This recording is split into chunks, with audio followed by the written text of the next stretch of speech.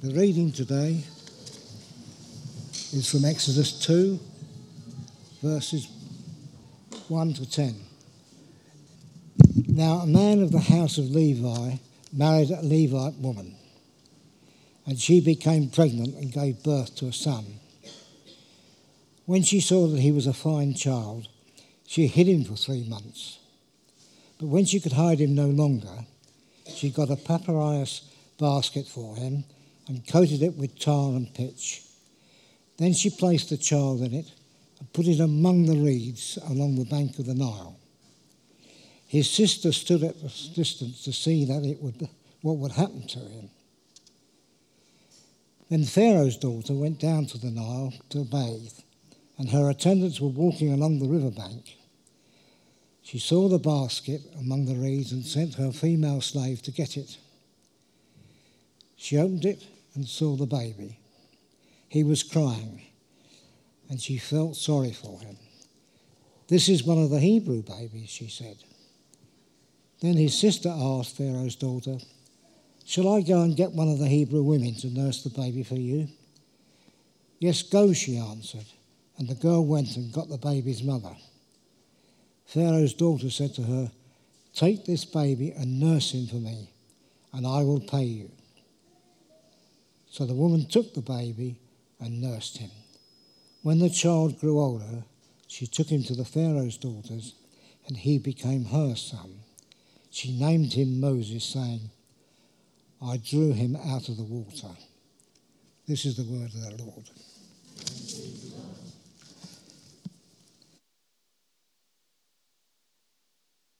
I'm Emelina, or Em as I'm normally called by people.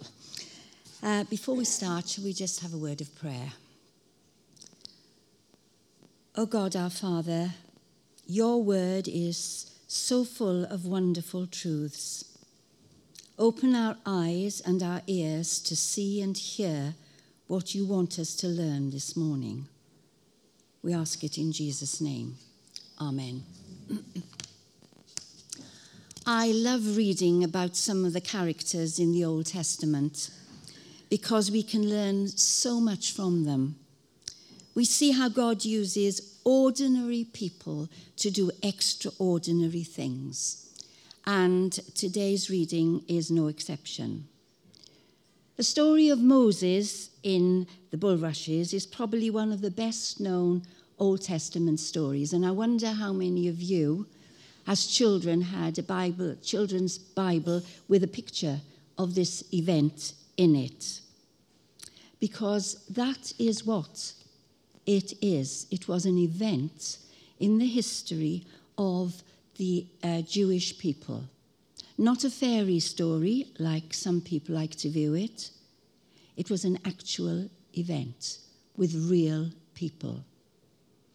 So for us to understand this and see the significance of this event in Jewish history, we need to look at what was happening at this time. When Joseph of the coat of many colours fame saved the land of Egypt from starvation during the 7 years of famine, the Pharaoh at that time, as a sign of appreciation, gave Joseph's people, the Hebrews, Goshen in which to live. There, over the years, they grew into a large nation who, in the story today, at the time of Pharaoh of this story, he knew nothing of what Joseph had done. And he looked at these people and he was frightened. So he made them his slaves. He thought that if he worked them hard enough, they would not be able to increase any more. He was frightened that if Egypt was attacked, they would help the attackers and Egypt would be conquered.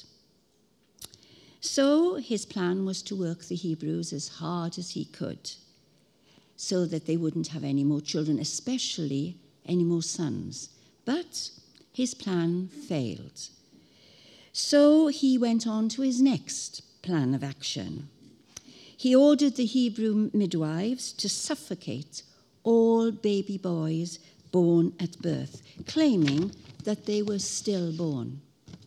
But we are told in chapter 1 and verse 17, the midwives feared God more than they feared Pharaoh. They told him that the babies were already born before they arrived on the scene, so they couldn't claim that they were stillborn.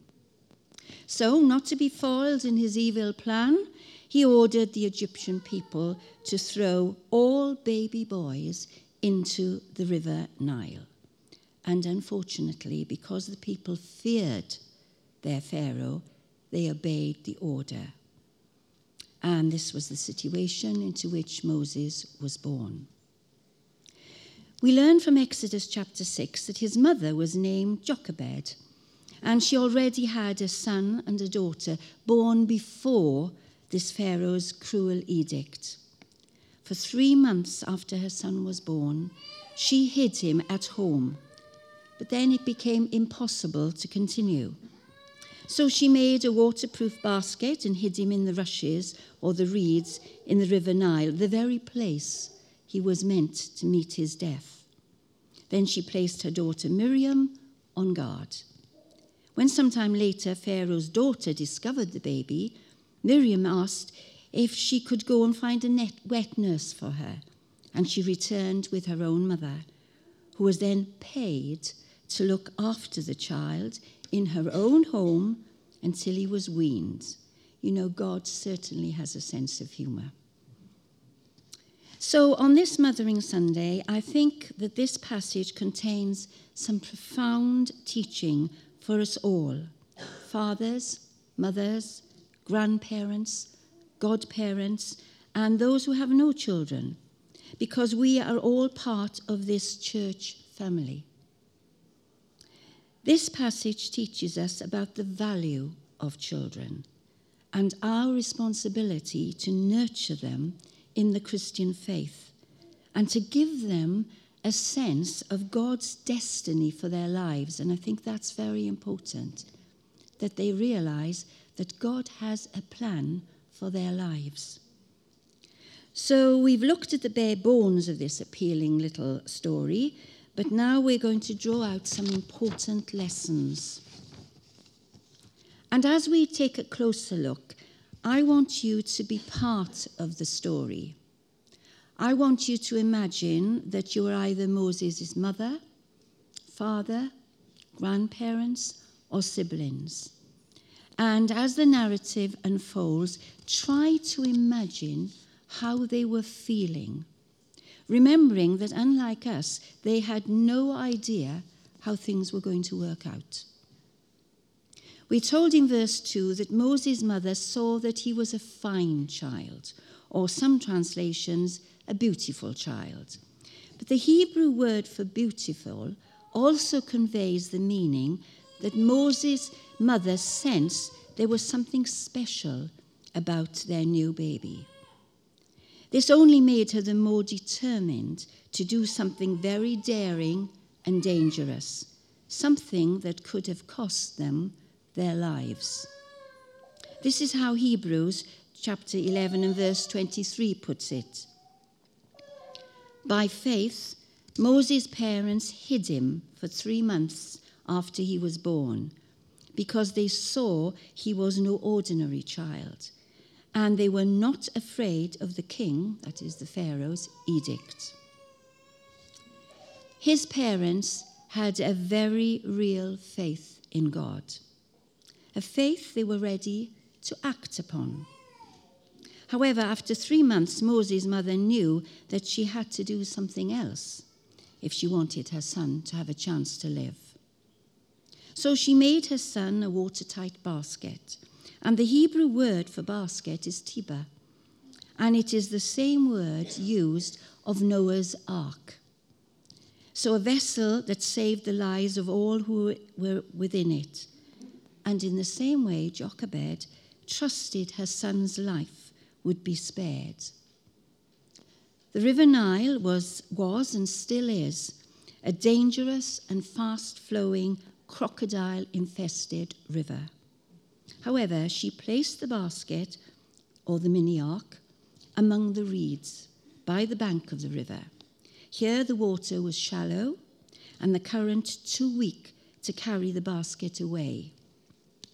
But she might have had another reason for placing the basket there, knowing that Pharaoh's daughter frequently came there to bathe. It was a daring plan of faith, because Pharaoh's daughter might have changed her routine and she might not have come there. Even if she did come, there was the strong possibility that she would hand him over to her father to be killed. But Jochebed did all that she could do to keep her son safe. Now she was handing him over to God for safekeeping. Her faith was active, not passive, trusting God for the outcome. Some people might say that what happened next was a series of coincidences, but I think they were a series of miracles. Jochebed hoped that Pharaoh's daughter would come to the riverbank where she'd hidden her son, and the miracle was that she did come. Her calculated risk had paid off. Miracle number 2 could not have been calculated. Pharaoh's daughter saw the basket and told her servants to bring it to her. Then, as she opened it up, the baby started to cry. We've already read that he was a beautiful baby, and he was looking up at Pharaoh's daughter with tears in his eyes running down his little face. What woman could have resisted such a baby? The next miracle was even more spectacular. Pharaoh's daughter could see from the way he was dressed that he was a Hebrew child. She knew of her father's orders regarding Hebrew babies, male babies, so she knew why he was there in the reeds. But all of this went by the board because, according to verse 6, she felt sorry for him. Then later, when Moses was weaned, Pharaoh's daughter miraculously was able to convince her father to allow her to adopt him and raise him as her son. But I think miracle number 4 is the most spectacular of them all. Miriam, Moses' sister, who had been about 7 years old, or perhaps a little bit older at that time, had enough courage to approach the princess and ask if she could find a wet nurse for the baby. Given permission to do so, she went and got her mother. Didn't it occur to Pharaoh's daughter who the wet nurse might be?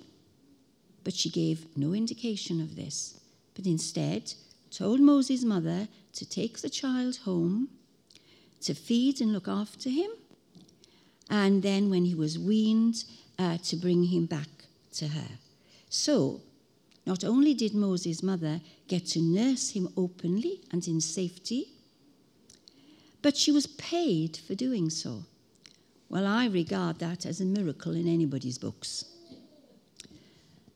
The Bible tells us that God honors those who honor him, and Moses' mother had honored him by having sufficient faith to entrust her son into his care, and God wasn't about to let her down.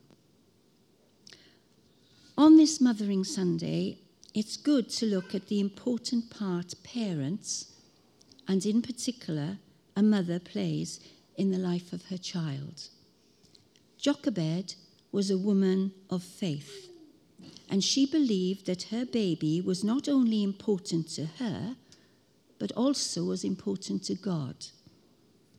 In Ephesians 2 and verse 10, we read, "For we are God's handiwork, created in Christ Jesus to do good works, which God has prepared in advance for us to do." This verse applies as much to Jochebed as to Moses. One of the good works God had prepared for her was to entrust her son into God's care and to raise that child in the ways of her God. This meant that she had to fear God's displeasure more than Pharaoh's anger and punishment. It took tremendous faith on her part and great sadness as she had to give her child up. Not once, but twice. First time in the basket, and the second time, which I think would have been even harder, when he was about 4 years old. She didn't know the outcome or what the future held for him, but she trusted God to watch over him. So she willingly took a great risk in letting go of him. She also believed that there was something special about Moses. And she was right, because God had a plan for his life. Our children may not be destined to be great leaders as Moses was, but they are no less important to God, and he also has a plan for their lives. From what is known about Egyptian adoption customs, Jochebed would have looked after Moses for about 3 or 4 years before she handed him up to be adopted. As we all know, these are the most impressionable years of a child's life. And Moses spent these years with his mother in his own home. Being a woman of faith, I'm sure his mother made the most of this time to teach him about their belief in their God. And we read in Hebrews chapter 11, by faith Moses, when he had grown up, refused to be known as the son of Pharaoh's daughter. He chose to be ill-treated along with the people of God. So her influence lasted the next 30-odd years in his life. We don't hear any more about Jochebed because her work was done. So on this Mothering Sunday, we can learn something from this extraordinary mother. I think the first thing we learn is that she was a woman with a very real faith. A faith she was prepared to act upon and pass on to her son. When things were really bad and there didn't seem any way out, she didn't despair. But being a woman of faith, I'm sure she prayed about the situation. She came up with this very daring and dangerous plan, and after she'd put it into action, she then had to hand it over to God. When she had done all she could, she allowed God to take over. In Psalm 46, we read, "Be still and know that I am God," which I think means, hands off now and see what I, God, can do. There have been many occasions in my life when God has shown me that I'm trying to do his job for him instead of just doing my part. And when I have handed over to God, I have seen he is God. He can do what I can't do. It isn't always an easy thing to do, and like Jochebed, we need courage and faith. Not only did she hand over her plan to God, but she was also handing over her child. She was committing her son into God's care. As mothers, I don't think we can do anything better for our children. Jochebed might have never seen her son again, but I'm sure that didn't stop her praying for him. She probably never saw the results of her prayers, but things might have been very different if she hadn't prayed them and acted on her faith. On numerous occasions, Jesus told his disciples to be persistent in prayer. And in James chapter 5, we read, "The prayer of a righteous person is powerful and effective." You might be thinking, well, that rules me out. But the Bible teaches us that we are all made righteous by the blood of Jesus. So this does apply to us. Our prayers are powerful and effective. Jochebed had to let Moses go, out of her control and influence. And there comes a time in every mother's life when she has to do that. Our children, like Moses, will be influenced by other people. and might live a very different lifestyle to ours. They might even, like Moses, appear to abandon the faith in which he'd been brought up. If that happens, like Jochebed, we mustn't despair, but pray earnestly and persistently for them and entrust them into God's care, allowing him to do his work in his way and his time in their lives. In 2 Timothy, Paul says this of Timothy: I am reminded of your sincere faith, which first lived in your grandmother Lois and in your mother Eunice, and I am persuaded now lives in you also. May this be true of us and our children. May this be our legacy to them. Amen.